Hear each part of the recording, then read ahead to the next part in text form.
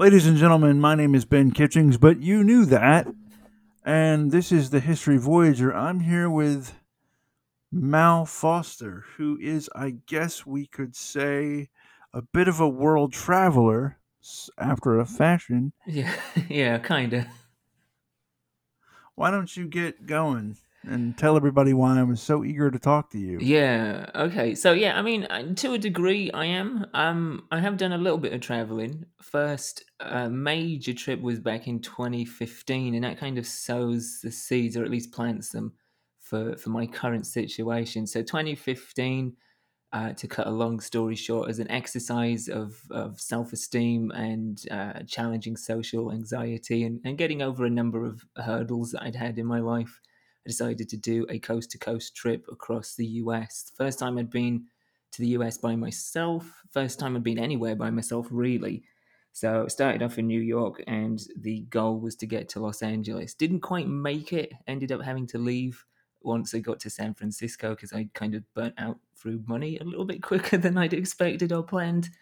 But inevitably, that is a big sort of catalyst to me emigrating from northern England, where I'm originally from, to central Texas, where I now reside.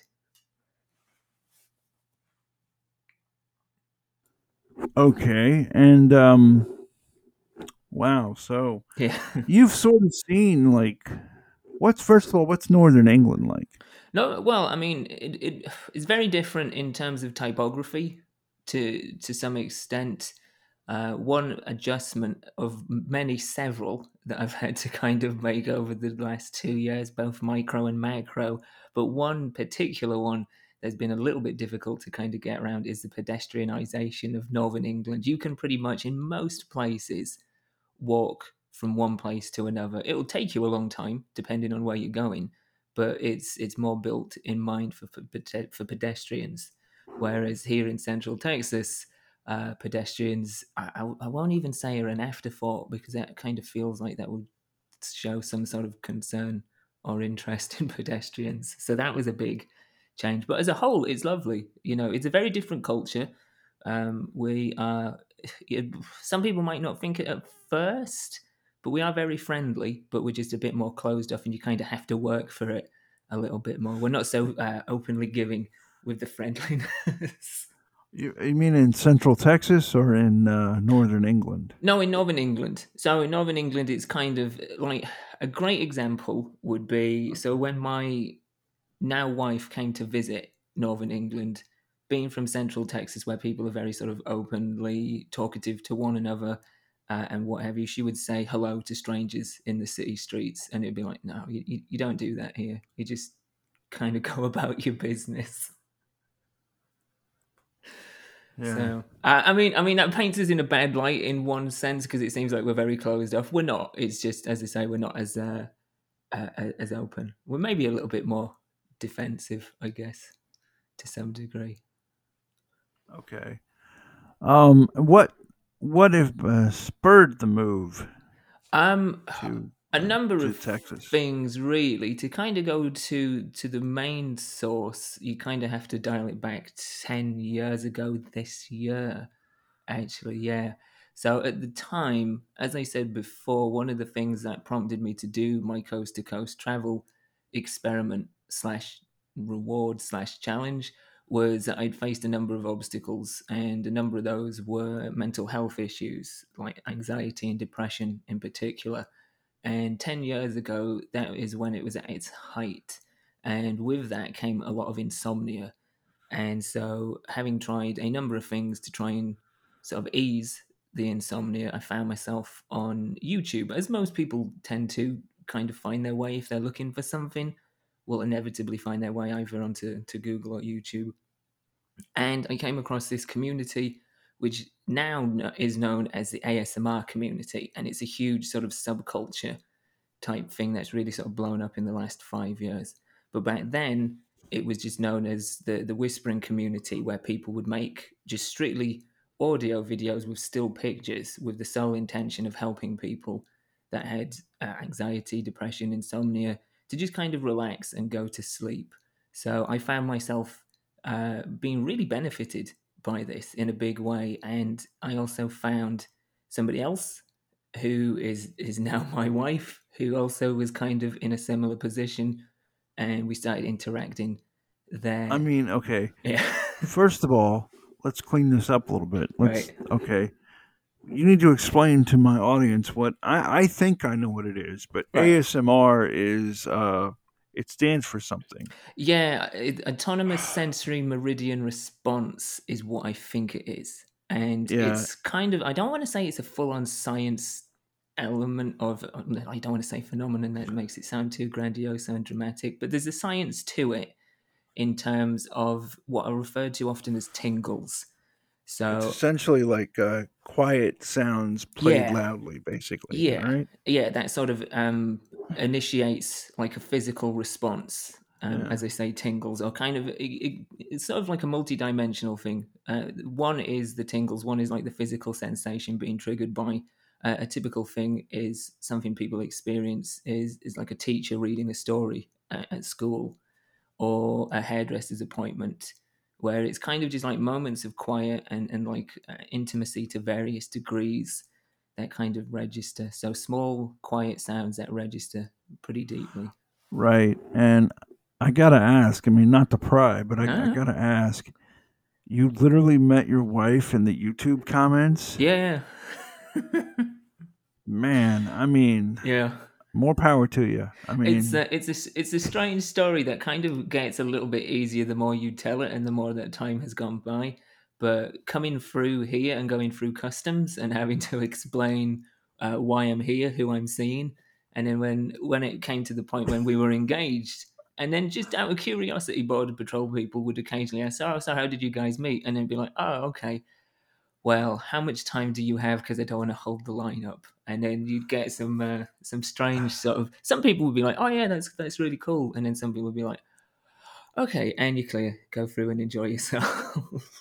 well, I mean, okay. My thought is, okay, that's my actual thought when you said that is Mhm. like that's really beautiful. And then I'm like, that's not the experience I've had on YouTube comments at No, all. I mean, no, it can be a savage place for sure.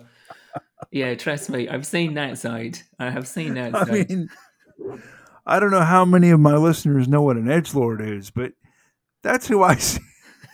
That's what I see on YouTube comments is like these people. And the scary thing is like I watch a lot of music videos Mhm. and you scroll down and it's just like, oh my god, people, just shut up and watch the video. Don't Yeah, I think you with that, that's interesting because obviously music video is music as a whole is part of art, and the subjective nature of art is always going to cause like sort of fissures and split opinions on stuff. So yeah, Yeah, stuff like that's always going to kind of have a lot of sort of conflicting opinions and different ideas. yeah. But with the community that we were in, it was all basically. I mean, it's changed a lot now, and you do get a bit more of the dark side of the comment section, as it were. But back then, its main focus was just on helping people. So you would find just like-minded people that were already having a bit of an issue with something in some department that were I, creating things with the hope of easing people's discomfort. yeah, I had no idea that ASMR was a tool for mental health to help you with your mental health. I don't know how It much it is now because honestly, I have kind of been out of that whole loop for a long time. But yeah, its roots were definitely in that yeah, area. yeah. All right.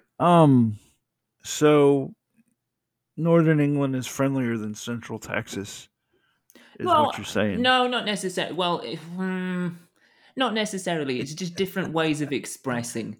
See, Okay. I feel like my experience being here for 2.5 years, you will find a lot, and I do mean genuinely a lot of friendly people in Central Texas. But you have to sometimes weed through degrees of authenticity. Some people are very sincerely friendly and kind, and then some people it feels like okay, I'm not buying this at all. I don't know if you're projecting something about yourself, or this is just a defense mechanism, or this is just part of your personality, but I don't fully buy that you are as nice as you are putting that out. Whereas Yeah. in Northern England, this is what I mean, you kind of have to work for it a little bit. We're not kind of just going to be like, "Oh, hey, how you doing? Have a nice day. Hope you're doing well." Right off the top of the bat, we'll be perfectly amicable and pleasant. But to kind of get more of that niceness, you kind of have to put in a little bit of work. Yeah. I mean, also like tech to me, like Texas is there's a dividing line in Texas, right? Hmm. It's not a geographical dividing line per se, it's a cultural line. Yeah, It's big like you time. have the South, like the Southeast, and the West meet in Texas. I don't know exactly where, but it happens, Yeah, you know? yeah. Um, I had a guest that said like I live in the American South, and I had a guest that said, um, in the South, they'll be really, really friendly to your face, Hmm. just as a default, and then as soon as you leave, they'll be like totally savage. See, But I've had that thought pattern occur a number of times yeah, where I thought, yeah, okay, now you're just going to be talking shit about me. right. But then he said, like he says up in Philly where I'm from, like I had a flat tire with I had like a bad flat with a baby. I had my baby. I was a new dad. I had my baby in the car with me, and these people that I never knew, that I didn't haven't seen before or since, stopped and put a spare tire on my car. Mm, And the entire time they were grumbling under their breath about how I was an idiot for not coming out of the house with a right. stuff for a baby, blah blah. But there they were, just Yeah. Just doing it anyway. I Helping, mean, even if it's begrudgingly, they're still doing it. and he laughed at it the whole time. But Yeah. yeah, I don't know. Yeah, I think there's definitely I mean at the core of it there is a helpful nature, but it's different ways of manifesting. I find for me, because it kind of lines up a little bit more. There's more sort of connection and association with that with people from like the north of America. So like, don't get me wrong, New York can be really rough in terms of some people's behavior. It can be like very abrasive and very cold and cut off. But at the same time, if you kind of in a similar way to Northern England, people like in from my experience going across the country, people in the north, yeah, they're not that immediately accessible in terms of friendliness and what have you, but there's still there. You kind of just have to sort of chip away at a bit of a veneer sometimes. yeah. I mean, I wonder if part of it is like for decades, not so much now, but like for decades, New York was a huge, huge city, but it was like a patchwork of small Yeah, towns, small like block to block situations that just made up a whole city. And I wonder if that has a lot to do with it. it wouldn't surprise me, because that's a Yeah. very different makeup to other parts of the Yeah. To country. the rest of America, Yeah, right, right. Um, yeah. So you said you had some observations about America. yeah. I mean, it's varied. So my whole experience, as I say, I've been here about 2.5 years now, and in that point, there's been a lot of change and a lot of adaptation. And the way that I would put it, the way that I would sort of compartmentalize sort of my observations and the sort of adaptations that I've kind of gone through is the first year was very much more on the micro and personal level. So, initially, like anyone that emigrates somewhere, whether it's within country or to another country, are going to kind of go through a range of motion of adaptation to missing uh, friends, family, obviously loved ones first and foremost, places that they recognize. As I said, pedestrianization, being able to get around, um, and then little things like that, things that aren't in your life anymore, and then getting used to things that are. And then the second year is kind of where the bubble kind of expanded a little bit and you're seeing more because obviously we went through and still going through COVID this year and last. And then obviously we had what can only really be described as probably the most notorious presidential election run for some time. And you kind of get to see more of society kind of opening up because there are things affecting it. So it throws different adaptations and observations towards you. Yeah, like I kind of think. I mean, so I've talked to people all over the place. I don't know how much of my podcast you've actually heard, but I've listened to a little bit. yeah, I've talked to people all over the country, all over the world, really, about how they're doing with COVID. Hmm. And the thing that I would not have been aware of, the thing that I would not have been aware of had I not literally been sitting here talking to I don't know how many people at this point about their situation, about their lives, is there's a whole lot of people, a whole lot that are going, okay, what is our country? What is this? Mm, Like why do we do that? Like yeah. um you Uh, know like I, there was somebody who said to me he told me this story about how he realized he had to buy his kid a computer, this really small kid, a computer. And he was like, wow. And I think a lot of people are basically trying to live their life digitally.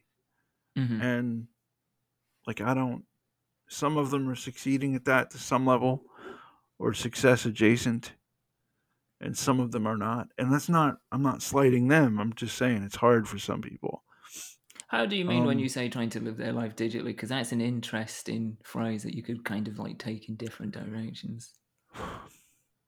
well, like you have to, okay, like I had a guy who said he had to educate children Right. over a computer, Hmm. and his town is kind of a resort town, and it's not the bandwidth is not such that you can have all these kids on these computers at the same time Hmm. trying to get their schooling in, Right. right? Or like he noticed the kids aren't socializing in person, Yeah. Yeah. and he was kind of gaming that out like down through the years. He was like, wow, this is going to be crazy. Like Oh down through, yeah, the yeah, knock on effect of these things, yeah, that in particular, yeah, the sort of socialization of school kids. Obviously, schools and teachers and education boards have had to adapt as everybody has, and that was sort of the only go to. But yeah, that's an interesting yeah, break, especially for kids that are of a very formative age that have kind of lived through like a good chunk of their yeah. school time completely distant from their peers and learning, as you say, digitally. And some kids may not have even had that because, from economic standpoints, some kids just may not have been able to afford the equipment or internet access. You know, Or they might not have been able to afford. It's one thing to afford internet access at all. It's another mm. thing. I mean, Yeah, as you were saying, bandwidth, like high speed internet to be able to deal with what right, they're receiving. Yeah. right. And I mean, I had one guest who I don't remember who it was, but they had this whole story where they were like, "My kid is using my phone to do their schooling, and I don't know that I like that for a whole lot of reasons. I don't know that I want my child to be using my phone to be doing their schooling." Hmm. And I mean, yeah. So this is here's a thought that I just had. How has your wife seen? You're married, right? Yeah. Yeah. Okay. How is your wife the difference between like she looks at you versus say the people you're around? Like how does she think of a northern English person versus say a central Texan? She, for the most part, my wife is a very empathetic person, and it's hard for her to be disagreeable to, like, she sees, like, one of the many good qualities. I'll just say this now to save my neck before I say just one of the qualities. One of the many good qualities she has is she does has a tendency to see, like, the best in people, even if it's trying at times. But no, she definitely sees the cultural differences. Um, but I don't think she has quite the sample size that I do. Obviously, I have a larger sample size for the difference because I've spent 30 something years in Northern England and then 2.5 years over here. She spent kind of at best about 6 to 8 weeks in Northern England. She's interacted with a lot of friends and stuff, especially, to kind of tie into what we're just saying, like digitally connecting with people during the last year. And she's got to spend a lot of time with people from uh, from back home in Northern England. But yeah, she's receptive of it. She understands it. But again, I don't think she's quite had the Uh, time of immersion in it to kind of really fully kind of have a strong comparison. yeah. Now, you say you've only been in the country 2.5 years, but Yeah. you've traveled through this country for how long? Well, my initial travel was for about 6 weeks Uh huh. back in 2015. So it was a lot in a short amount of time, which is a good way to do it, but also not the best because you're kind of limiting yourself to trying to pack in so much of a place into a few days at a time. Okay, let me ask you this, Mal. Hmm. What's the if what's your take on American geography? Like just the size of the country. Is see that's been a huge thing to get used to as well. So last year, or not last year, the year before, just after we got married, for like a road trip honeymoon thing we did, we went through like the Texas Panhandle, and we went up into to Colorado and stuff, and we went to different places. So that was really kind of eye opening because in terms of geography, typography, um, not typography, no. Well, we'll see. Yeah. Typography is typing. Yeah, I know. So, That's what I'm just saying. I've just pulled myself. I was like, that's got nothing to do with it. gee, are you talking about like? Like landscape and Yeah, such. no, I'm And the word has trying to. completely evaded me now. Oh, Basically, just like the lands. typographical type Yeah, they topographical. topographical maps. So That's it. Yeah, top. right. Yeah, Okay. it was close, but yeah, so far. Yeah, that was a real sort of eye-opening thing for me because it was getting to see things that weren't city-based, that weren't that just had a different sort of lilt to them, a different sort of makeup in terms of the topographical conditions. So yeah, it's the size thing is like really kind of overwhelming at first, and even now, as I say, when I go to new places, especially places that are a lot further spread out, and you're having to travel by highway, and you get to see just the expanse of it. It's amazing and it's beautiful. There's some absolutely stunning parts of this country, but the size was a little bit overwhelming because I mean the state of Texas is probably bigger than the UK as a whole or Well, the thereabouts. state of Texas, just to lend some scale, the state of Texas, I believe, is the size of South Africa. Wow,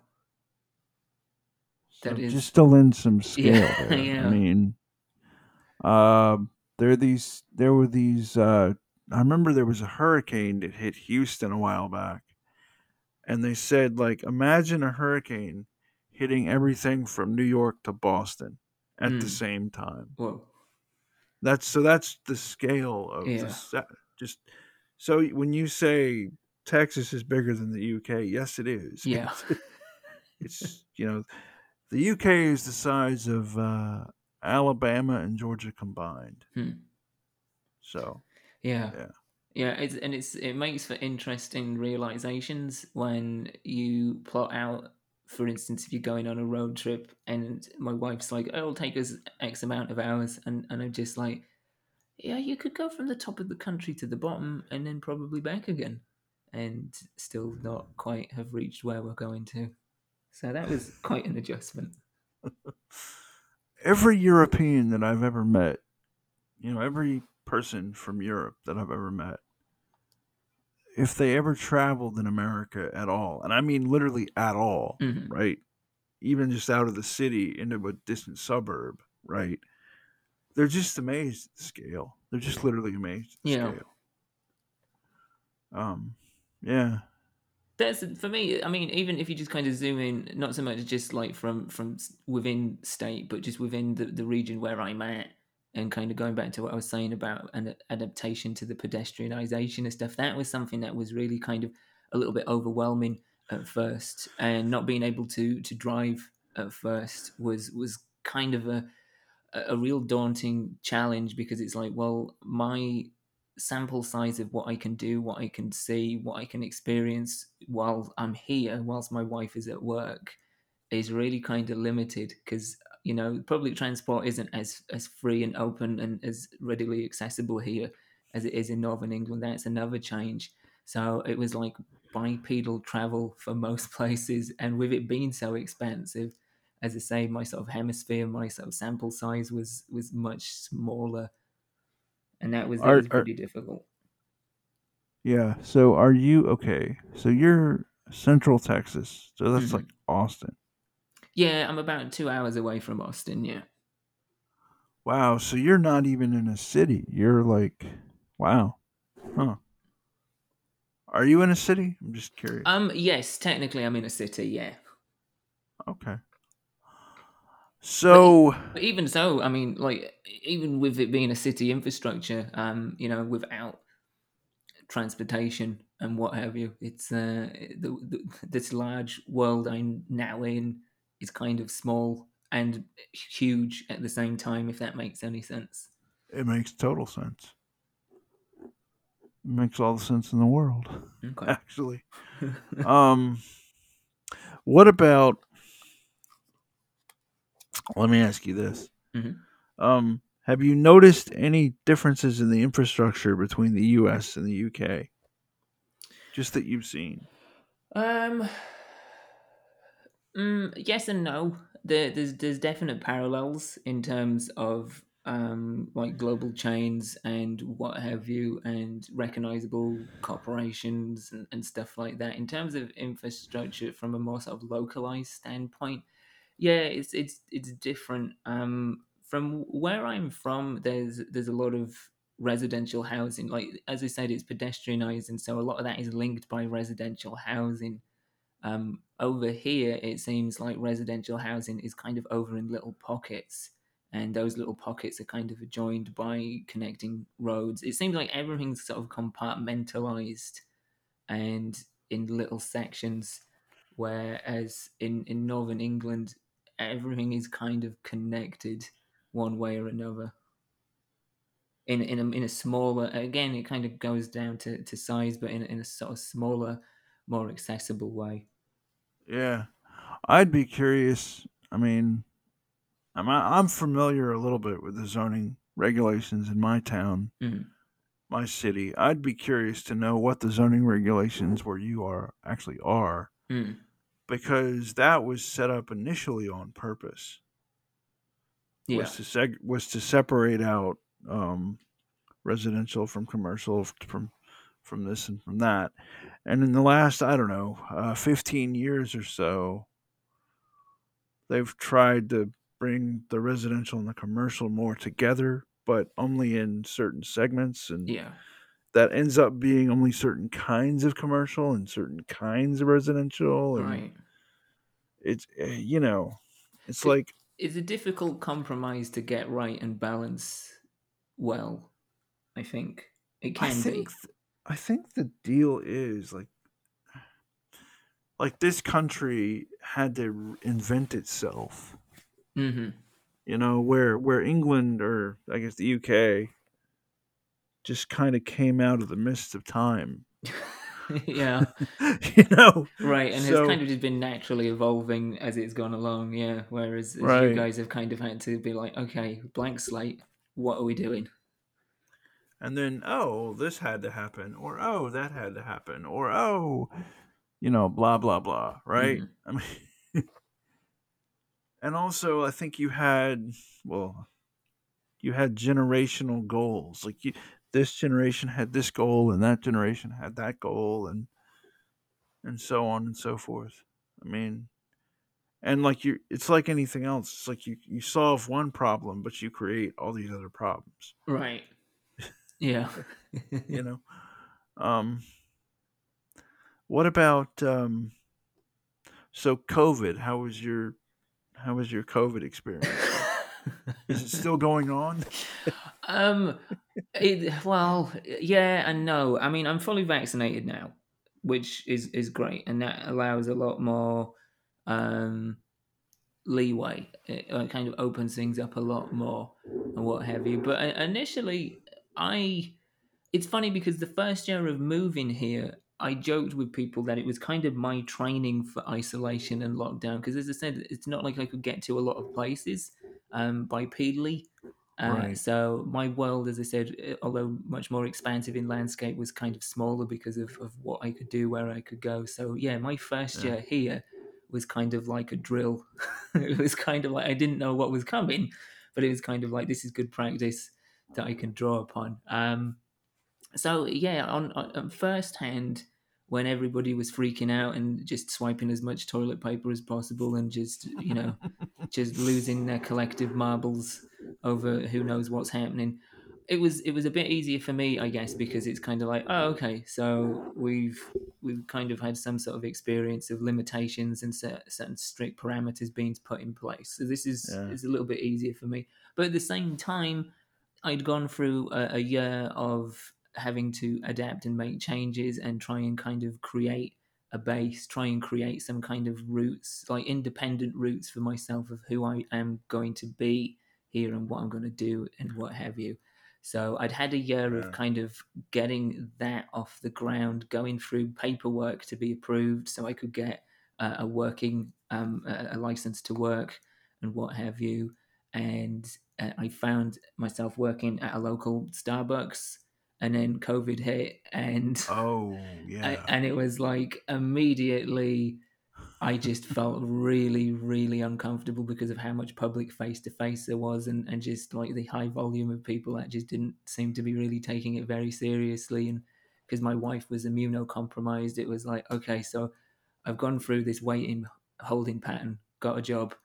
Now I'm just Yeah. like, now I have to leave this job. So Well, it kind of kicked let, me back to square one. one of the reasons I wanted to talk to you Hmm. specifically was it strikes me talking to Europeans and also Australians and you know Hmm. that they have a fundamentally different way of looking at the world than a whole lot of average Americans. I think that's a fair statement. Yeah. And I mean, like, you could have a psychologist in Australia and a psychologist in wherever, like wherever in America, and they could theoretically they could be the same education, they could have sort of the same analogous kind of lives. Hmm. But that psychologist in America has a totally like, you know, and much more independent minded take on things, Right. right? Much more of a the government is never going to help me. I'm on my own than say your average Australian Hmm. or your or your average European. And I want to get your take on that. Yeah, I think there's definitely a fair statement to be said that it is very different views as a whole, well, sort of worldwide perspective. Yeah, and I think that does honestly find itself steeped in history and the sort of formative stages that have kind of gotten everyone to this point in time. Is, like anybody that has had a different experience from somebody else, you're going to have a different perspective, and I think that works collectively to a degree in what you're saying. um yeah, in terms of Mm, in terms of mistrusting, say, government or official bodies, there is plenty of that in Europe. There's plenty of. I suppose it all depends on what side of the political fence you lie on. In Britain, if you are a conservative, then you don't really have as much of that. I don't think. Whereas the other side of that fence, which is predominantly a group called the Labour Party, do have more of, I feel like, a mistrust because that comes from a more working class background. Well, maybe not so much now, but in its roots, that side of the political Yeah, two-party system was based in working class roots, and so it kind of felt like there was a bit of an upheaval, or like an uphill battle in some degrees. yeah, Like some people were kind of born not into not so much adversity that maybe is making it a little bit more dramatic, but a bit of a disadvantage in comparison to certain people more on a conservative side because they were more typically linked to families of affluence and sort of corporate in sort of yeah. advancement, if that makes any sense. It's been a while since I've studied my British history. It's been a while since I did that. But as memory serves, the Labor Party, or at least the modern Labor Party, right? Hmm. Um, came. I guess I'm not talking about the Labor Party from Tony Blair. I'm talking about Right. before Tony Blair, right? Hmm. Uh, that kind of came from Northern England, did it not? So A part of it, yes. Like yeah, we've always kind of yeah, had an impression on the sort of political landscape in that regards. Um, a big part of that kind of filtered through the 80s and the Thatcher era when mm, you had minor strikes and you saw a lot more of a class divide. I mean, you still see it now, and that's one observation that I do have that is very different between the US and the UK is that there is a class system in both countries, but I think the UK is a lot more conscious and willing to talk about it than the US is. yeah. The U.S. doesn't really talk about the class system at all. No. Um, yeah, right. Um, okay. And I think in I think they the should, though, and I genuinely do think they should because I think that I mean it's not the root cause of all problems, but it's definitely part of some of the problems the country is facing is based in classism. You know. well, right. And I think a lot of I think the problem we have now is that we're not being honest with ourselves as a culture Hmm. in terms of like what is actually going on. Right. Like what, and I don't just mean politically. I mean, or even so, I mean like, okay, there are just certain things that used to happen that cannot happen anymore, and we still think that that goes on, right? We still think that um you can we have an education system that pretends that there's going to be a factory for this person to go to, Hmm. right? Or that um like you'd be amazed all the coding jobs I can find.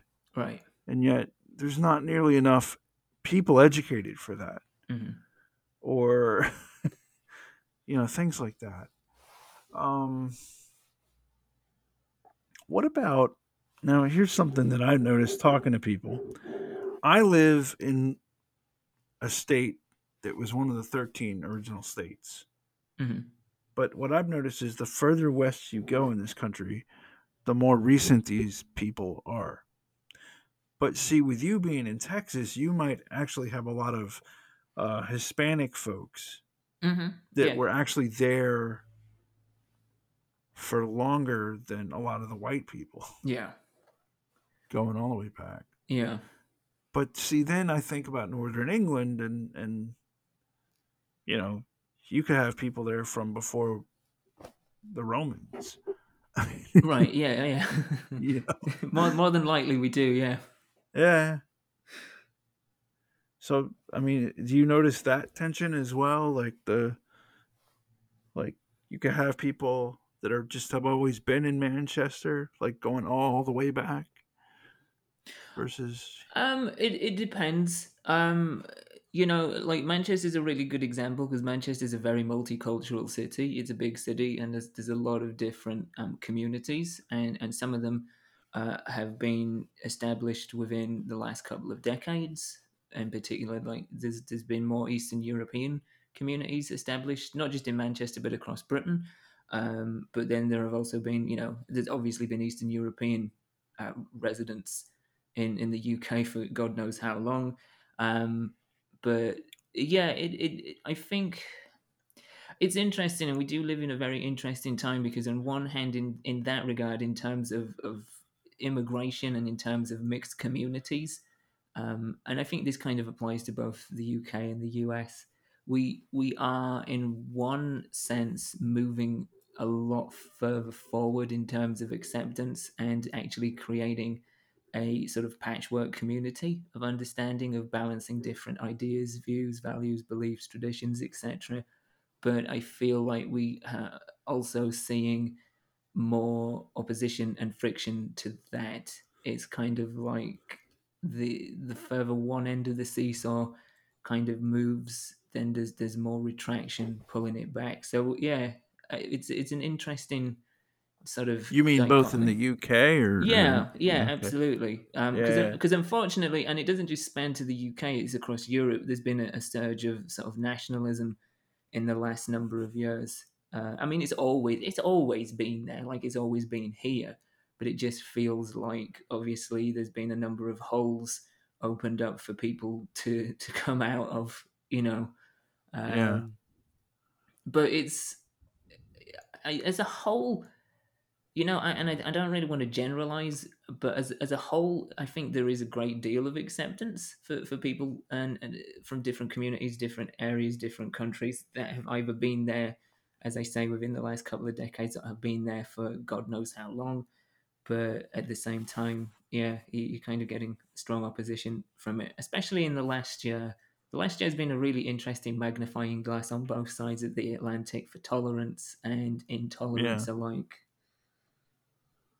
Yeah, I mean, I would agree. I think the internet, I mean, I think Twitter has been an amazing educational tool. I mean, if Hmm. you choose to use it for that, it's Right. been, it's been an amazing educational tool. Well, social media as a whole, and I spoke to someone recently for an Yeah, episode of my show who's got a background in whose profession is in psychology, particularly within online communities and social media, and they described it to me in a way that was really kind of clear and definitive and made a lot of sense. And that is yeah. like the internet and social media as a whole is essentially a tool, and how you use that tool is what you make with it. So it could be a hammer, for instance, and with that hammer, if you use it with the good intention that you want to, you can build something lasting, something genuine and significant. Or if you go into it with bad intentions, you can just destroy something. You can smash something up. Yeah, Yeah. like I don't know. Like I've just, I mean, I've met some remarkable people on Twitter. Like, Hmm. and I use that term correctly because somebody I've talked to these people off Twitter, or, in the DMs or whatever. Like, I feel like I've gotten to know quite a few remarkable people from Twitter specifically. Hmm. Um, but you say you have a podcast, and I do, I mean, yeah. I want to keep talking about your Yeah, sure. Man, you take it wherever you want to observations on go. America, but hey, let's talk about your what do you learn from your podcast? So I mean, it's a good. So this is a good thing for me in a lot of ways. You kind of touched upon how my pandemic's been. This has kind of been something that's really sort of saved me from unraveling a little bit. Is doing this podcast I do called Dined Out, and it saved me from unraveling because, as I said, I had to leave my job. I came back and I was at home again, and as I said previously, had a year of that. but now it feels different because it feels like I was beginning to build a base for myself. I was beginning to kind of the very early stages of putting roots down, as it were, and then that was taken away from me. And I don't want to get it confused. Like, I'm in a very privileged position in comparison to other people. I haven't had to have some of the same worries that other people have had, but in terms of establishing who I am and getting used to a lot of changes at once, it was pretty rough at one point. So I decided to do this, and that in itself has, as I say, stopped me from unraveling a little bit, but it's also helped me kind of get a better understanding of people here, because most of the people I've spoken to have been US residents or citizens. I have spoken to a few people from back home and had them on in the early stages, but I've managed to speak to a lot of different people that have either lived here all their life or lived here for most of it. And so just talking about different topics and different subjects, and seeing it through different sort of perspectives and lenses and prisms has been really interesting. And just covering lots of different topics. One in particular that was really, really interesting was I spoke to a former QAnon follower. And, like a lot of people, you hear that phrase, and I did too. And you kind of have like a gut reaction based on what exactly you kind of seen from QAnon, and a lot of people just will slap on the instant assumption, oh, they're a crazy racist.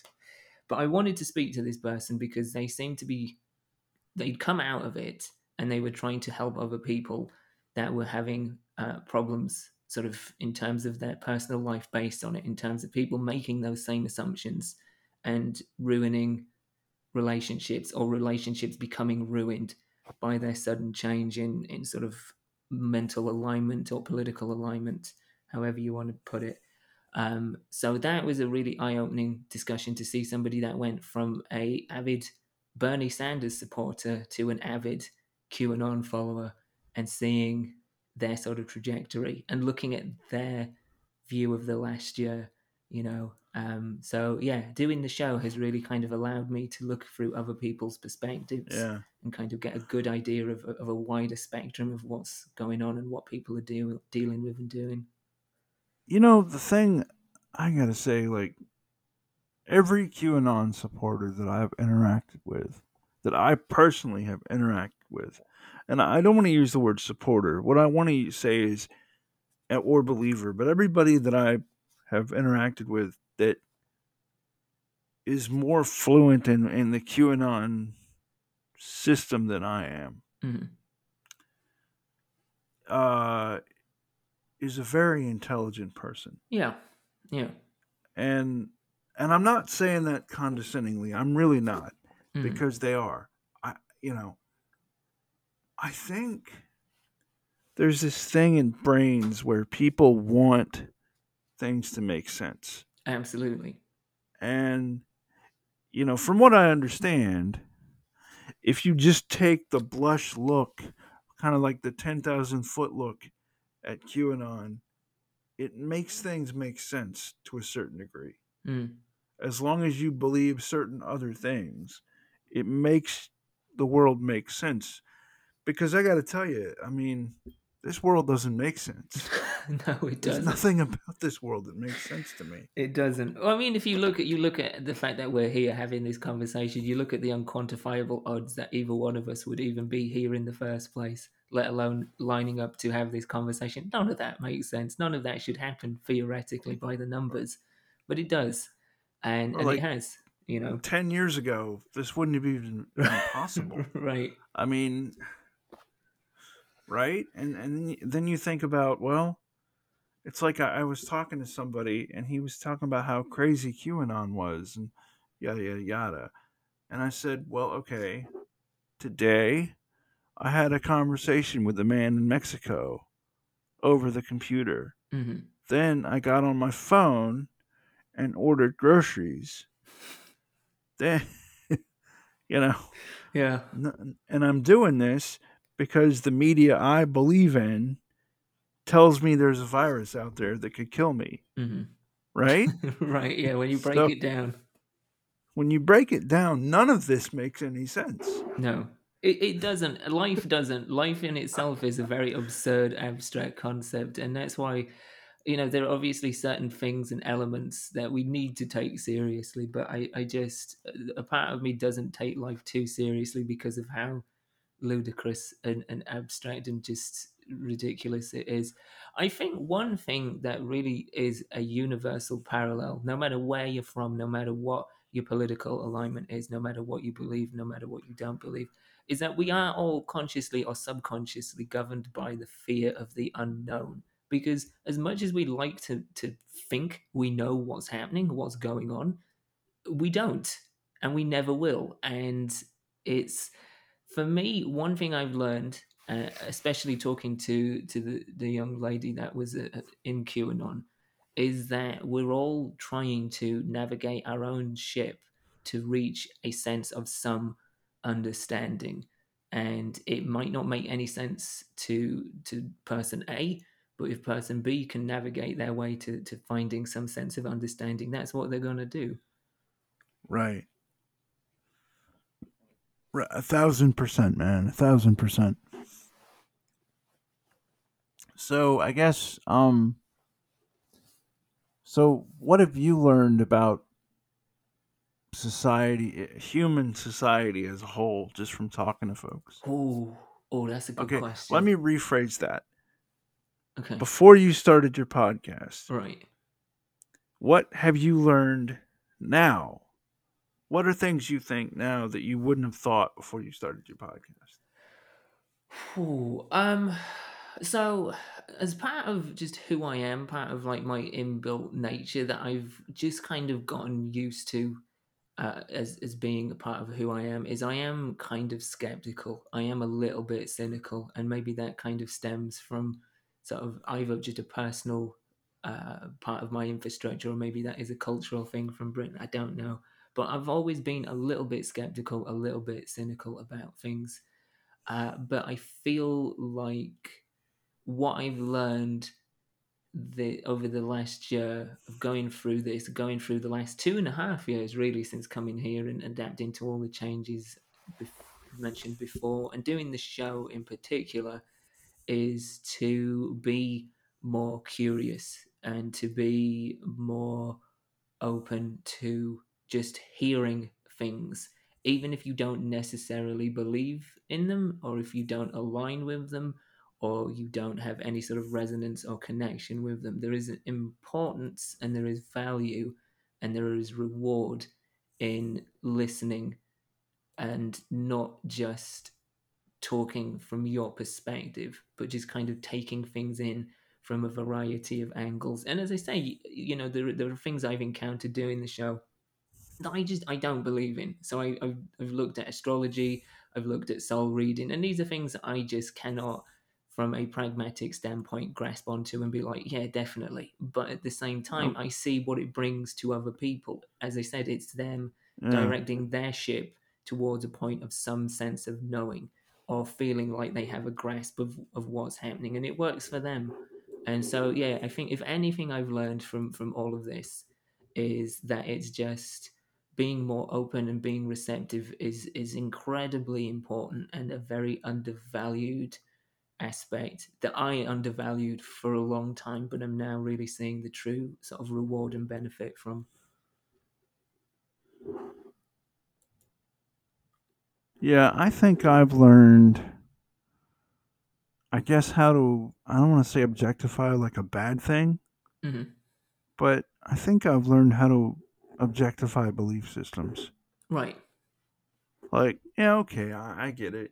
I mean, I get why somebody would think that, or I get, like, especially during, um, before the shape of COVID became Hmm. apparent. Like, back when people thought, I don't know, this was the warm up to the Black Death or something, Right. right? Like, I would talk to people up north, you know, Hmm. and there was fear on the other end of that. internet connection, phone line, whatever. I mean, real abject fear. Um, and I heard some crazy. I mean, not crazy in terms of like that's not believable, Hmm. but crazy in terms of like, oh my god, that those poor people, like, Right. oh lordy, like and I don't want to call anything out specifically right now, but also I talked to I have a friend of mine who I've had on my show several times at this point, and he actually brought up something that the more I think about it, he was probably right. And that was what I told you earlier was that there's a whole lot of people in this country that just do not believe that the government is going to help them. Hmm. They Yeah, just yeah, don't believe that. yeah. And so, they got to go about their life as best they can. And I mean, you know, and I don't know, there you I know, mean, that's understandable to a degree, and there's a sense of sort of there's an admirable quality about that of sort of maintaining an independent sense of self preservation. um, but it's balance. It's all moderation. If you kind of just feel like, and I think it's healthy to question everything and anything, but question it thoroughly and look into it deeply, and don't find yourself stuck in an echo chamber of just this one idea or this yeah, one news stream or this one person that's telling you these things. If you have concerns about anything, then by all means kind of act upon those concerns, but in right. an informed, um, critical manner. Do the work, dive deep Yeah, into it, and then yeah, you might find your opinion reinforced, and rightfully so, or you might find that it falls apart, or you might find that you kind of stuck in between the middle somewhere. But it gives you time to gestate those ideas and those feelings, and kind of sort of tap into them more yourself, kind of like link yeah, into what's going on yourself and not letting other things dictate that. But it's in moderation. I think there's good, understandable reasons to question any government or official body, but at the same time, it can be a dangerous sort of slippery path to just being falling into a sense that, oh, okay, they're out to get me at every single opportunity, and that I'm just going to close myself off. um, right. and I think that's Oh, dangerous. yeah. Let me ask you this though. And now we're going to veer into some silly questions, Oh no, great. relatively silly. Um, I'm somebody that I love Tex-Mex and I love Mexican food. Hmm. Um, have you been exposed to any of that living in Texas? Oh, of course, man. Within like the first week, like the thing is, people just can't wait to kind of take you to places, and it's really nice because honestly, we don't have. I mean, I don't know what it's like. Maybe I doubt it has in the last 2 years, but from my prior experience, the only sort of Mexican food or Tex-Mex food or anything of that sort of or nature is just through like a chain, that just doesn't have any sense of authenticity to it. That's just pumped out by like the numbers. So being taken to places that are like family-run establishments that use fresh ingredients, that try all these different things, that was a wonderful adaptation, because it's just like, wow. I had maybe sampled it a little bit in some of the visits I'd made before moving permanently, but then it was just kind of like, wow, this is brilliant. This is like opening up me to a whole, not just culinary thing, but just like a completely different cultural thing too. But yeah, that was like within the first week. People were just like, "Oh, you gotta go here," and I'm just like, "Oh, okay, I guess." Yeah. Every time I have, uh, I guess we call them Latino in America, but every time I have any guest of Mexican descent at Mhm. all on my show, I have to consciously like restrain myself because I'll just talk about. It's I'm easy somebody done. that I'm somebody that I love Mexican food, and I will. Uh-huh. You know, have you? So you've had a burrito, Oh yeah. um, you've had a taco. Hmm. Have you had tongue tacos yet? No, what tongue tacos? Oh, you've got to have. Oh God. Ah, see, I don't. If that's like animal, like I'm a vegetarian, so like now Oh I know have, that's another change that I've made in the last year, which has been very interesting. Living in Central Texas, which is obviously a big meat place, it's just like you get maybe one option on a menu, or you can ask them to make modifications, which I'm sure they love yeah, when they take that to the back. Just like, oh, this guy wants this, but without meat. Great. yeah. There was a lot of.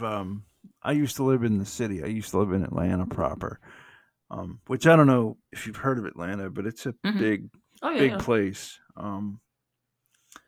The restaurants, I don't know if they still do this, but they used to have these menus that they called the girlfriend menu, Okay. and it was always like vegetarian or All right. like maybe a salad. Yeah, that's for me. I'll take a girlfriend menu, please. Yeah. I mean, but it wasn't like it was like the little places, like the little, the mom and pops or the Yeah. independent places that would have it. But one place I'll never forget this. They had a dish. They had a whole dish on there that was called "My Girlfriend Isn't Hungry," and what it was it was like a little bit of fries. It was like one chicken finger and like two um, mozzarella sticks. Right.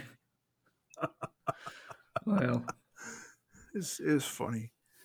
Um, so you've had Mexican food that's been vegetarian. yeah. I mean, like Wow. it also well, it stems around mainly cheese and beans. That's your cornerstones, and then like veg. Yeah.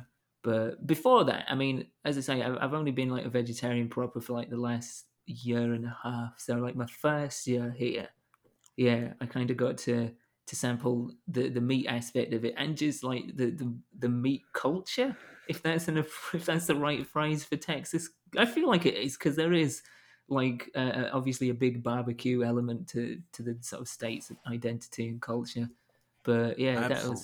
that was thrown in the mix. But Absolutely. Yeah. Absolutely. Uh, Well, I'm sorry you can't have a tongue taco. I'm I'll sorry. take your word for it that it's good. It's delicious. Um. So I guess the other silly question I have is: have you sampled the sports here in this country? um, Not well, a little No. bit. So I've Okay. seen a couple of college basketball games. Yeah. Because my family is really into the college basketball team here. So I've been there. And that was great. That was an experience. Very different to presentation in terms of British sports. So I'm a big football or what you would class as soccer fan. Yeah. And yeah, one of the big noticeable differences is presentation. You know, there isn't any sort of cheerleaders. There's no dancing. There's no razzmatazz in Hmm. sort of soccer. It's just like the lads hit the pitch, whistle blows, you get into it, and then that's about it. But here, there's more of a production value, which I kind of appreciate because it's very different and interesting. But I don't know how much I could deal with that regularly. I'd just be like, can we just crack on and get on with it? So, okay, I created an international incident on Twitter by wading into the Super League discussion, Oh, okay. and I Okay. did not understand. Right. I was told that I did not understand what I was talking about, Okay, sure. and to go away, Right. and all this other stuff. So let me What's ask your you. opinion on it? Yeah, okay. Sorry, go on. Here's my opinion, and this is I'm coming from a perspective as an American, Hmm. and I think you in Britain would call this a closed league system with our Yes. baseball or hockey. Right. Um, Now first of all, you can understand this because you live here. Hmm. Um, the town that I call my hometown, is a metropolitan area of 7 million people Hmm. in a state of about 11 million people. Um, you could not have like if say you had pro rel in this country with the soccer, football, whatever Right. in this country, you could not go to the county I live in and say, "Hey, we're going to have this team, and if we win, if we get in this league, you're going to be on the hook for this massive stadium that we might have to vacate within 2 years." Hmm. Right, 2 years from today. Right. You could not do that. They they would not. They would laugh you out of the building. Yeah. You know, um, I don't know how it. I don't know how they pay for their stadiums over there, but you couldn't do that here. You couldn't do it. Right. No. Um, So, your opinion on the Super League? Like, what is it? What is it that caused an international incident? I'm because curious because I this has been said a dear subject of late to me of what I sorts. said was that at the end of the day, these 12 all these clubs are businesses. Hmm. At the end of the day, they're all Mm, businesses. yes and no. I kind of agree with that. I kind of don't. Sorry, go on. Okay, okay. Well, okay. So my thought was, why wouldn't you want to have like I get the whole like well, I think I get the whole like tradition thing, the whole like Hmm. this is the league, the whole like this wee little team and this from this wee little town can beat this Right. team and all that. Sure, fine. But you know, at the end of the day, how often does that happen? Right? You see what I'm saying? Hmm. I don't know. Um No, I know what you mean. So it is interesting. It's interesting to hear an American perspective on this because, as you say, like the system for sports over here is very different. You do have what would be referred to as closed leagues, where no matter how badly a team does in a league, they're going to be playing in that same league the next year.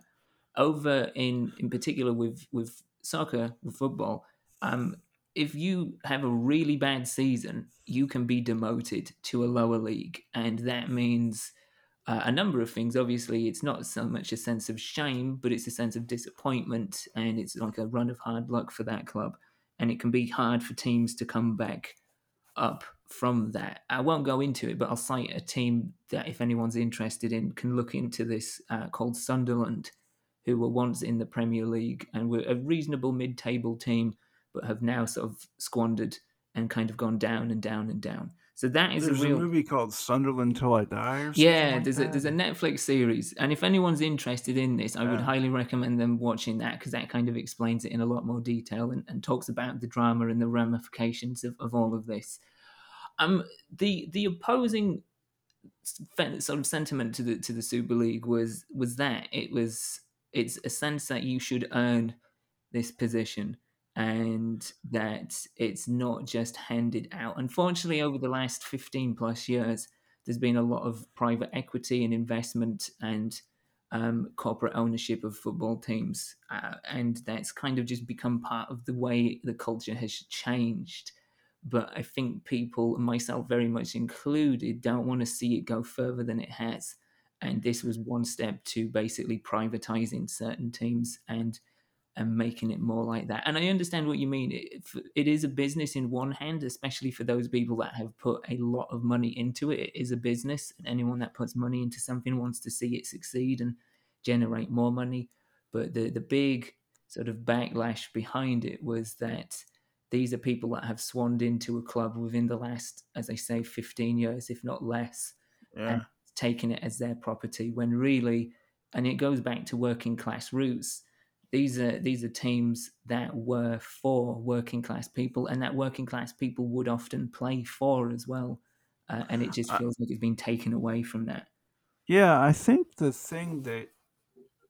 separate thing that separates American or North American teams from that is that um like so there's a baseball team in my city called the Atlanta Braves. Hmm.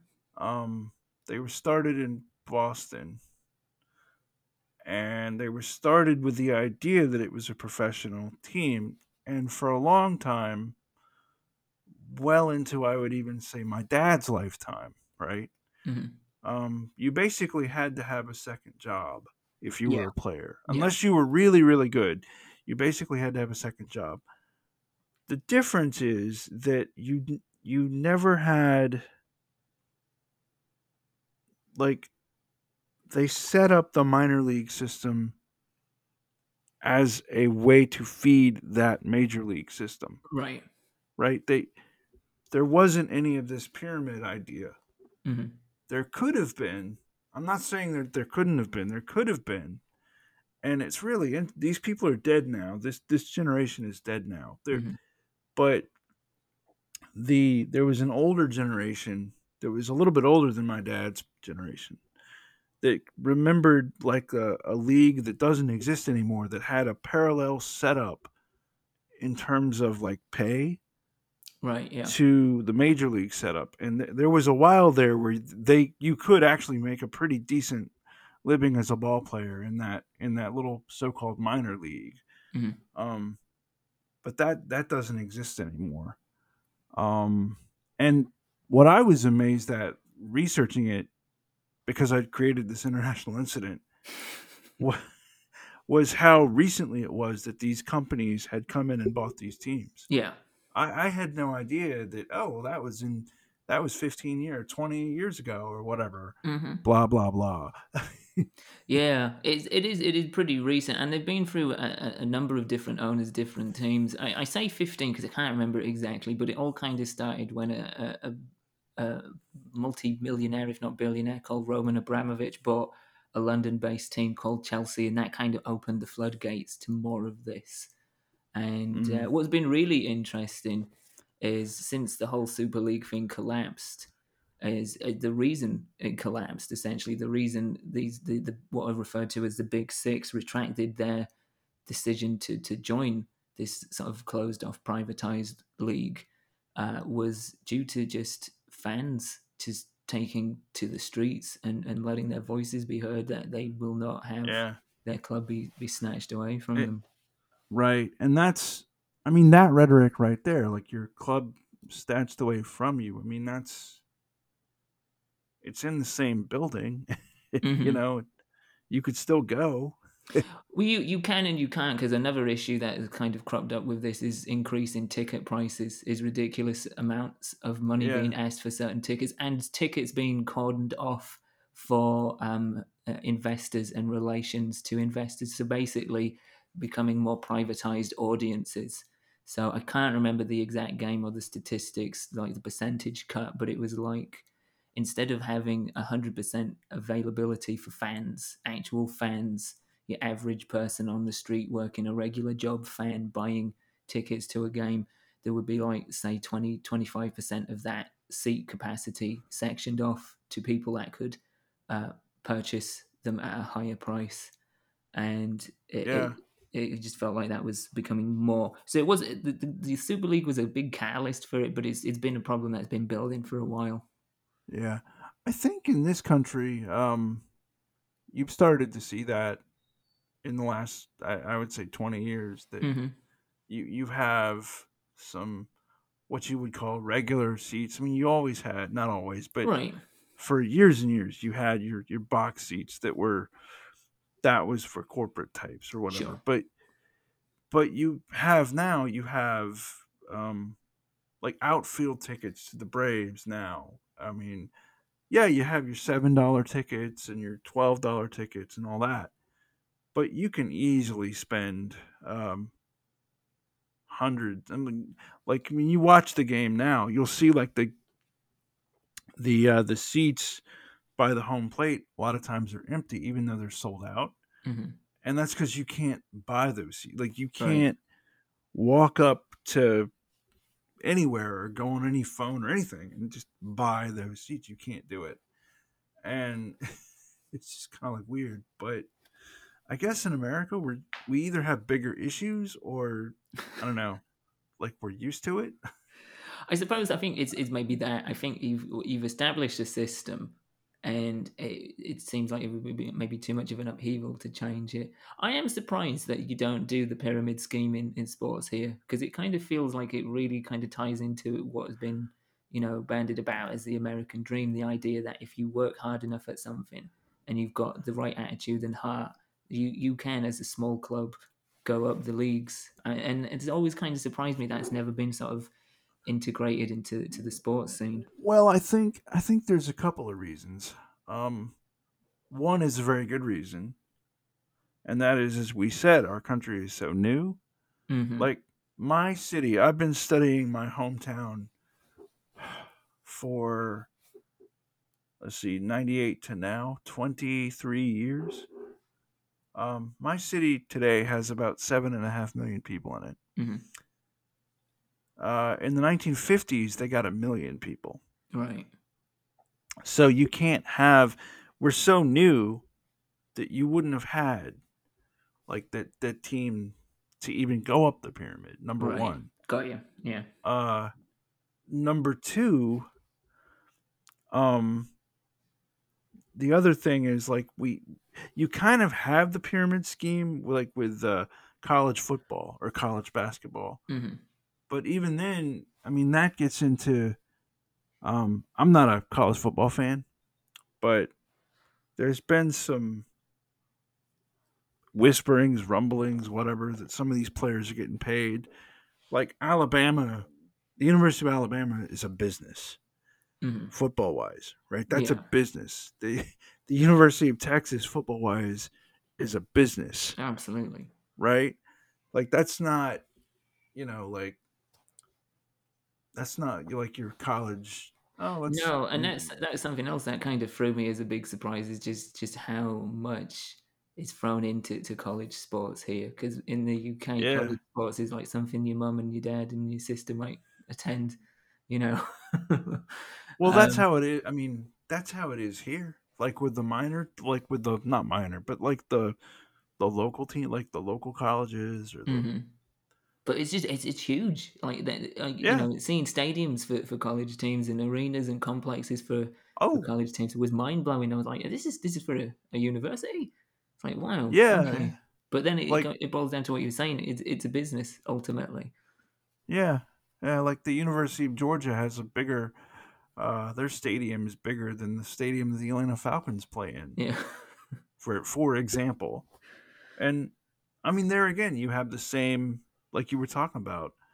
Like a lot of the Falcons people in the Falcons stadium don't actually pay for their tickets. Hmm. Like they're given their ticket or whatever from their job or whatever. Um, but yeah, I don't know. So have you seen the MLS? No, No, no, I actually no. haven't yet. It's something I will check out at some point. I've just kind of been holding off, just I don't know, just in case I'm just hit by an overwhelming sense of disappointment. It's not. It's not Chelsea or Man United, but it's Right. also not. No, it's this is the thing. It has come on leaps and bounds. It's been a program that has been very much advanced and has kind of evolved from what I understand. So It's evolved very quickly. yeah. It's evolved very rapidly. Uh, 20. Okay, what year is this? 12 years ago, it was a laughing stock, Mm, even in our country. Like nobody cared. mm-hmm, And now in Atlanta, I would say in the city proper, it's bigger than the Falcons. mm. I would say. I do see a rise of it. I mean, just in the short time I've been here, I see goalposts like soccer goalposts and stuff in a lot of parks and stuff. And obviously, the women's Olympic team and the men's international team had a decent run in one of the World Cups a Yeah. number of years back now. So obviously, if there's a sense of success in there, then it's going to kind of spur other people to want to try the hand at it and kind of get more interested in. It'll be interesting to see what it'll be like in 10 years if that evolving stage keeps going, if that progression keeps on, or if I at some think it point, will. I yeah, think it'll. Maybe I'm biased because I live where I live, but hmm I mean I live in the. I mean, who knew this town was a soccer hotbed? I mean, there were whisperings about it. right, I mean, right, literally, okay, like I think about it. Everybody I know that was my age,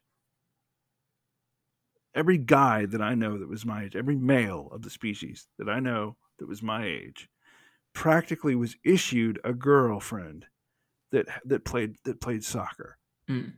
right? At least in this town, right? Um, and it's amazing to think back how many friends I had that were guys who had a girlfriend that played soccer. Mm-hmm. It's practically all of them, seriously. And you think about, well, all those girls ended up liking soccer, right? Mm-hmm. And it's only natural that you grow to like what the person you're living with likes, or Right. that you're exposed to it. Yeah, sure. Yeah. Right? Exactly. That's it. I think it boils down to that exposure, and I think in the last 10 years, as you say, there's been more of it. So it makes sense that there's been more of a, not so much a passive looking at it, but more an active Yeah. involvement in it. And plus, in this town, they try to play the more South American style, Oh, a which bit of is bit of flair, bit of fanciness, yeah, the bit of skill. I gotta say, I like the South American style better than the European style. Oh well, yeah, it's like apples and oranges. I mean, there's pros and cons to both, but Yeah, yeah, I can understand definitely if you're looking at it from a casual standpoint. Yeah, I can see there's yeah. definitely more attraction. Oh yeah, it's much faster, more run and gun, more. Hmm. It's like a track meet. But yeah. So, is there any like European? Is there any English food you like miss or whatever? No, not really, because to be honest, like Britain's not exactly known really for its cuisine. Obviously, we kind of get lumped in as fish and chips. That's a traditional thing.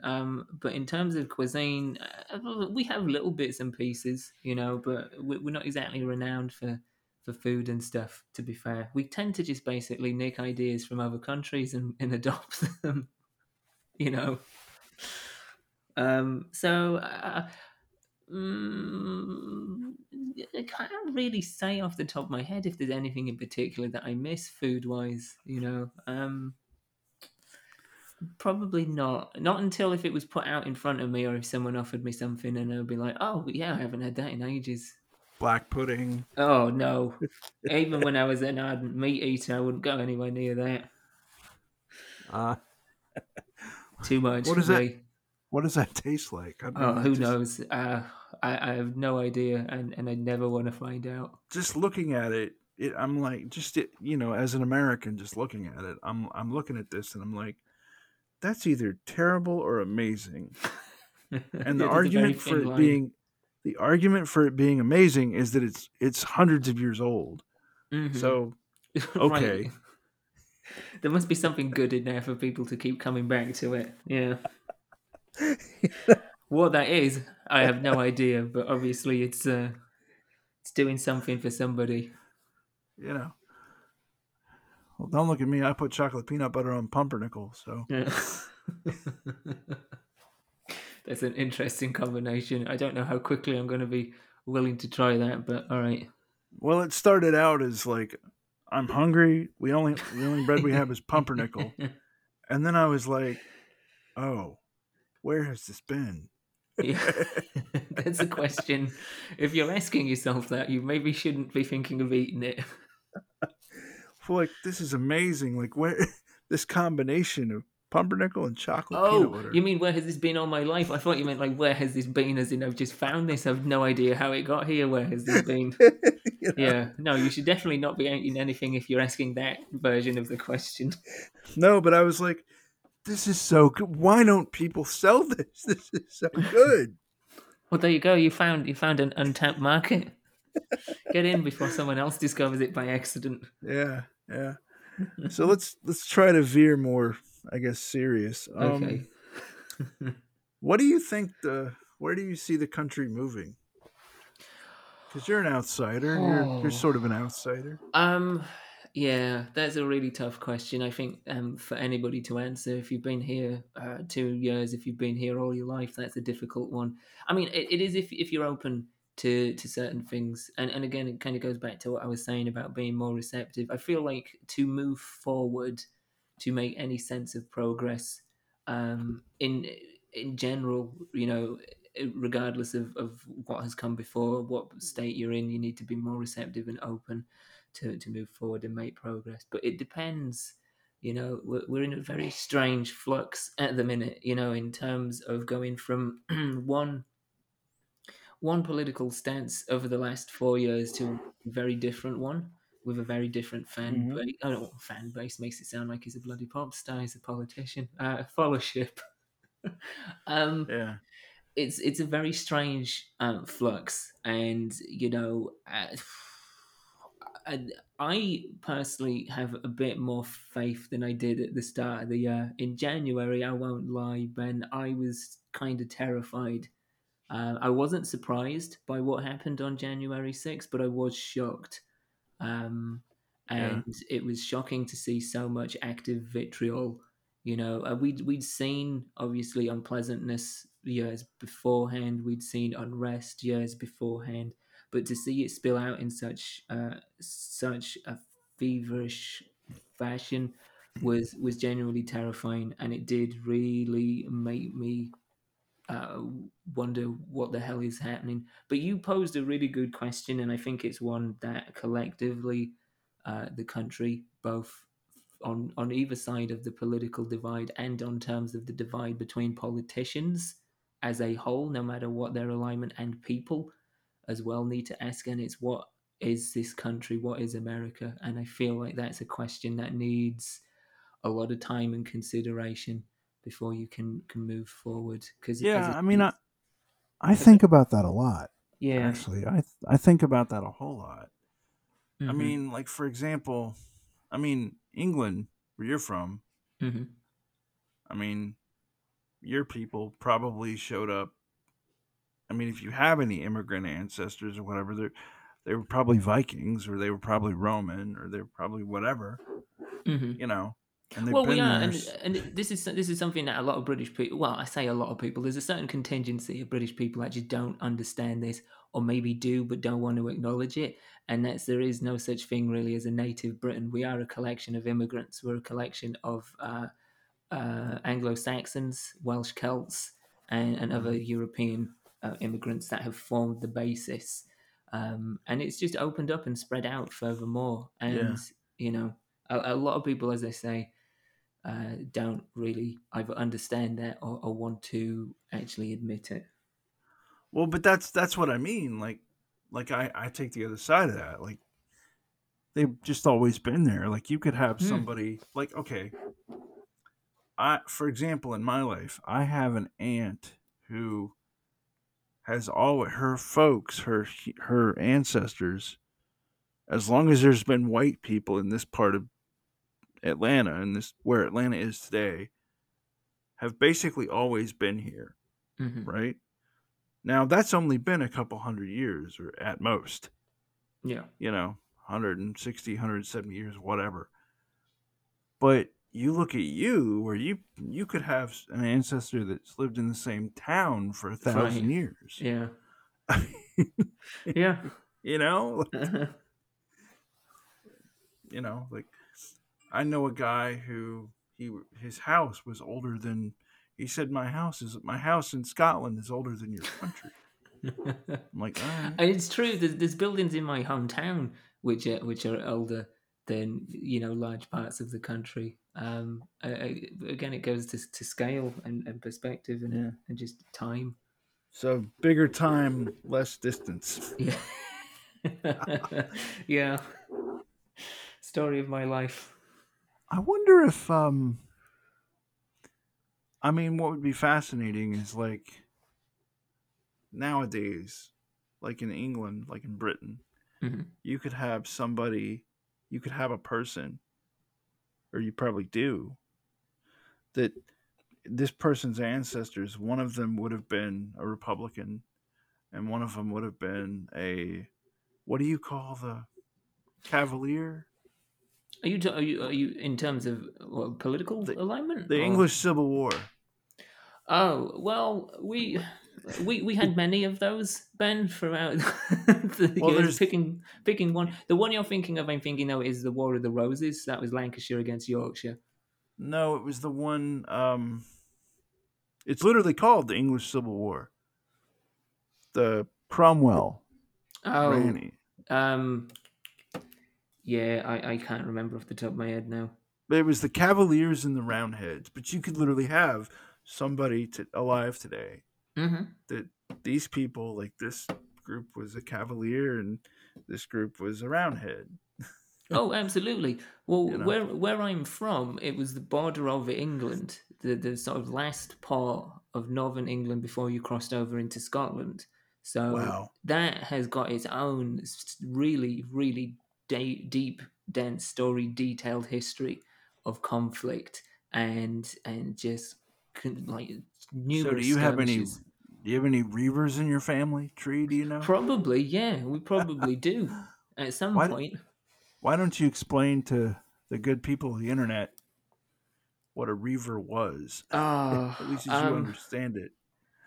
Uh, where do you They even were start? people that, in my silly American understanding, is they were people that would go over the border and they would raid Hmm. farms or cows or whatever. Hmm.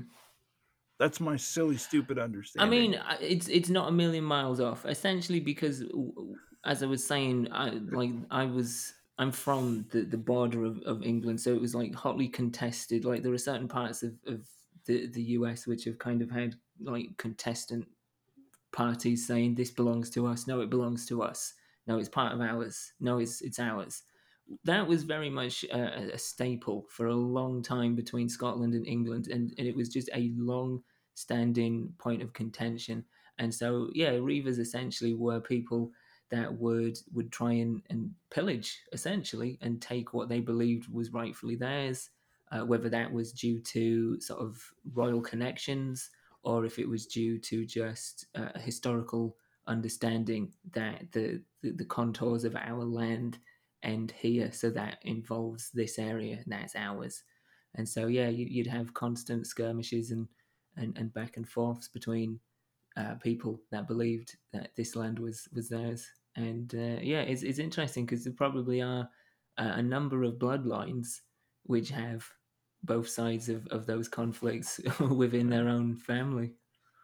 Do you know about do you know if you have any pre-existing American relatives, however distant? Yeah, I do because we did. I think it was either for my birthday or for Christmas. I can't remember which one, but my wife did a 23andMe DNA thing, Uh, and I have a lot of third to fourth cousins which have made it over here. Um, and yeah. yeah, so there's a lot of sort of migration, and likewise, my wife did one for herself, and she has a lot of sort of ancestral crossover with England, particularly towards the south, in a place called That is Cornwall. crazy, isn't it? Hmm? That's bonkers. Yeah. That is bonkers. That's like there's a guest that I had, um, and her name. There's the Americanization of her name, Hmm. right? Her last name. There's a whole lot of those people. Mm. Like there's a whole lot of those people. The Americanization of her name, right? There's only one of her, right? Right. But there's a whole lot of the Americanization of her name, Hmm. like thousands and thousands. So, but it's crazy. Um, crazy, crazy. So, how big of a town would you say you were from in northern England? It's a reasonably mid-sized city. It's not particularly big. Population-wise, probably 100,000, maybe. It's a while since I last looked at the census, but it'd be about that.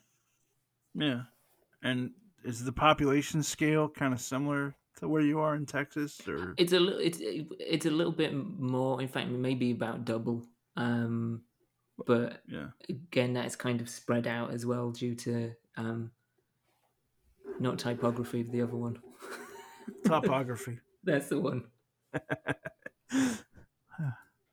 It's funny because when you were first saying that, I thought, oh, that's how they say topography in No, England. no, I just made a ridiculous mistake. Yeah, yeah. So were you a in Manchester? Were you a red or a blue? I'm a Liverpool supporter, so Oh yeah. I despise So both of those teams just naturally, Everton. inherently. So tell me a little bit about the history there. I'm somewhat aware of it, but the like one was more Catholic than the other one, or something like that. Um, I don't know if that stems between Manchester United and Manchester City, but yeah, that's definitely in Liverpool. There are two teams. So Liverpool are the team that play in red. Everton are the team that play in blue.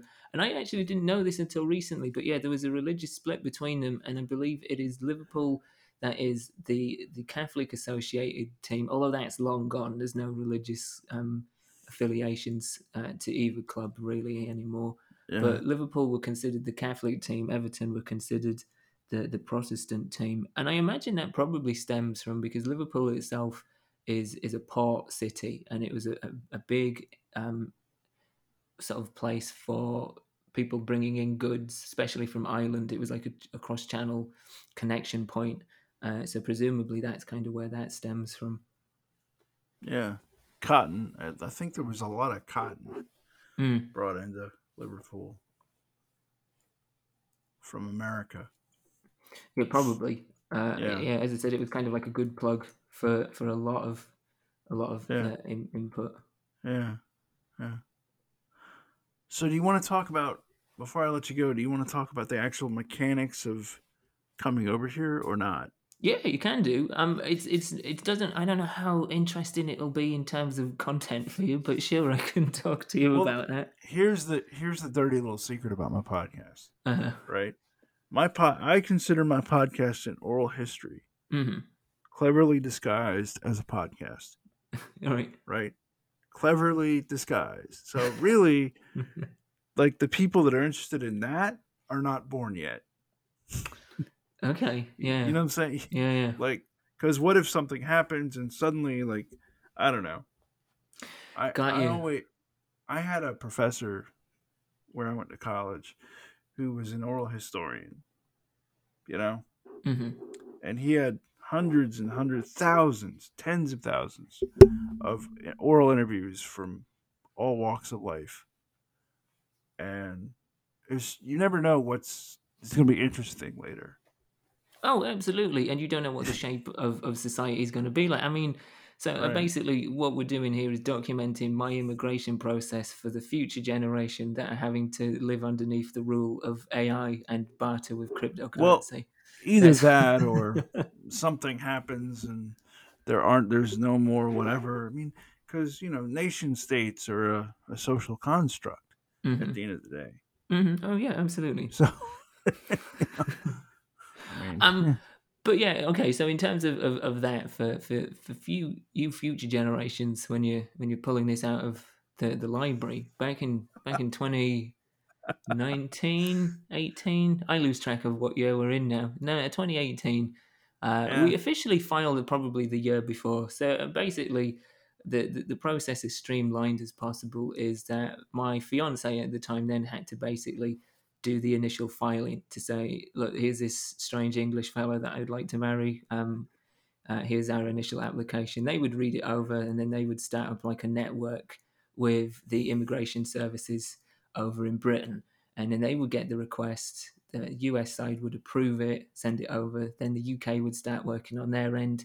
And then I'd have to start filling in like a litany of paperwork. I'd have to get a copy of my non existent criminal record, send it to them, and then go through a series of other applications and including I had to go to a medical and have like a medical facility and have a medical exam done, and I had to go for an interview, and there was two interviews actually, and then it's just a long waiting game essentially. It's paperwork, it's uh, previous examinations of like as I say, non-existent criminal record for me, and then just like a long parade of waiting between them connecting with each other. So the UK would gather their info for me, then they'd send it over and be like, this is all the stuff we've got on this resident or this citizen that wants to move over there. Take a look. And then it would go that way. And then eventually I get issued once I pass that. And the whole thing is about a year and change, a year and a half. And then I get issued a fiance visa, which means I'm allowed to be in the country. Some people may know this because I think they did a TV show called 90 Day Fiance. Someone once asked me about that and asked if I'd been on the show, which was weird because I'm like, why would I just. I mean, yes, I am technically a 90-day fiance, but that doesn't qualify me to be on a TV show. I mean, Anyway, so the fiance visa is 90 days, is what you're saying. essentially, yeah. So you enter the country, you've got 90 days to get married, and then you send off what's called an adjustment of status. It's basically just you show them a copy of your marriage certificate and what have you, and they say like, "Oh yeah, okay." So you got Yeah, married, and then after that, it's just as I said, you get into another holding pattern before they accept that fully, and then you can start getting a license for work and stuff, and then you can do other yeah, things as well, like actually get a full term driving license and stuff. So yeah, it's a yeah. lot of paperwork, a lot of waiting around, essentially. So, right. So, I'm going to ask a silly question that I Go for think it. I know the answer to, but I'm not sure. Hmm. I'm not sure if I know the answer to this, but it occurs to me that there's somebody in the future would be like, "Why didn't you ask him that, you doofus?" Uh, um okay, so you had to do this with the US. You did not have to do this with Texas, No, right? this is Okay. from a national Yeah. body of the government. Yeah. I I I thought I knew that. I was 99% sure that I knew that. But Hmm. yeah, you never know. No, well, I mean, it's a good question because you don't know if it is localized or if it's a sort of collaboration if you work through both of them, Yeah. and I'm sure they probably did. I'm sure they probably, once you kind of let them know where your future intended residents will be, they'll kind of work to some degree with them. On what level, I don't know, because obviously they're not going to show me what they're doing behind the scenes. I'm not privy to their sort of Yeah. paperwork, Yeah. and I wouldn't want to be because like my paperwork enough is boring. I mean, you do get asked some very interesting questions when you do apply, Yeah. So like I would imagine. and I mean, I Like understand it. It is all for like obviously national safety, but it's very yeah. strange, bizarre questions. Having to reaffirm that I've never been actually involved in genocide or the trafficking of people, stuff like that. Things that you never thought you'd ever have to answer, but here you Do they are. s- do they still ask you if you were a communist? I know they used to do Y- that. yes, yeah. They They still don't do just that. single. They don't single it out as that, but it's like that with a bunch of other um, sort of off-branch Okay. political ideas and beliefs. So it's communist, socialist. Like, do you have ties with communists? You know. I'm pretty sure they do. I don't want to say that for definite because it's been a while, but I do remember Yeah. them kind of probing into um, like certain, just basically getting you to say that you haven't had affiliations with Yeah. certain parties. But they also get very specific as well. Like they mention certain groups. Like Right. like African death squads and stuff. Yeah, Right. Yeah. good, good. Okay. So Mal, Hmm. is there anything else you wanted? Because we've been at this almost 2 hours. Yeah, yeah, that's crazy. It's just flown by. No, not really. Just other than What's the name of your podcast? Let's let you Sure. plug your podcast. Okay, so my name. That's a great start to a plug. The name of my podcast is Dimed Out, and we are just about to start our third season. And yeah, it's hard to kind of nail down exactly what it is. The way that I describe it now is that it's like an anthropological journey. As I said before, one thing I've learned from doing it, and one thing that I really, really like about it, is the openness and receptiveness to it. It's kind of got like a fluid identity in terms of what it covers and what subjects it looks at. So it goes from everything from alternative lifestyles like Wicca and off the grid living to astrology to transhumanism to, as I said before, we spoke to a former QAnon follower. And we're starting off the third season by talking to a guy who is an animal handler and has done a show of his own talking to, I think you've had him, Jeremy Carberry. Yeah, yeah, I Yeah. did. Yeah. Yeah, we talked to Jeremy for the first, and like, that's a fascinating fella. No, he is. He's a very interesting dude. Yeah. One thing I wish I'd have gotten more into was his work history before he got into that. Mm-hmm. Um, that he was into the music business in LA Yeah, or he's something. an audio engineer by Yeah, trade. Yeah. yeah, yeah, But he's an yeah, interesting dude. But we cover a lot of different things, and I refer to it as a double-edged sword because obviously we don't have a core demographic that comes back week after week, as somebody might do for like a podcast based on a TV series. But I think kind of similar to what you're doing here is it opens itself up and it has a lot more freedom to talk about countless things, and explore different yeah. things. Is that just engaging in conversation is a wonderful realization or reminder of how fascinating and diverse people can be. And and when, as an adult, are you going to sit and talk to somebody for nearly 2 hours that you don't know? Like that, Exactly, we're not exactly, friends. We don't work together. Like, when are you going to do this? exactly. It's a beautiful thing. It opens up so many Yeah, opportunities you wouldn't have otherwise. yeah, yeah. Um, well, Mal, it's been lovely. Yeah, Just hang likewise, on the man. line with me while I download this, and Sure. all right. Bye, everybody.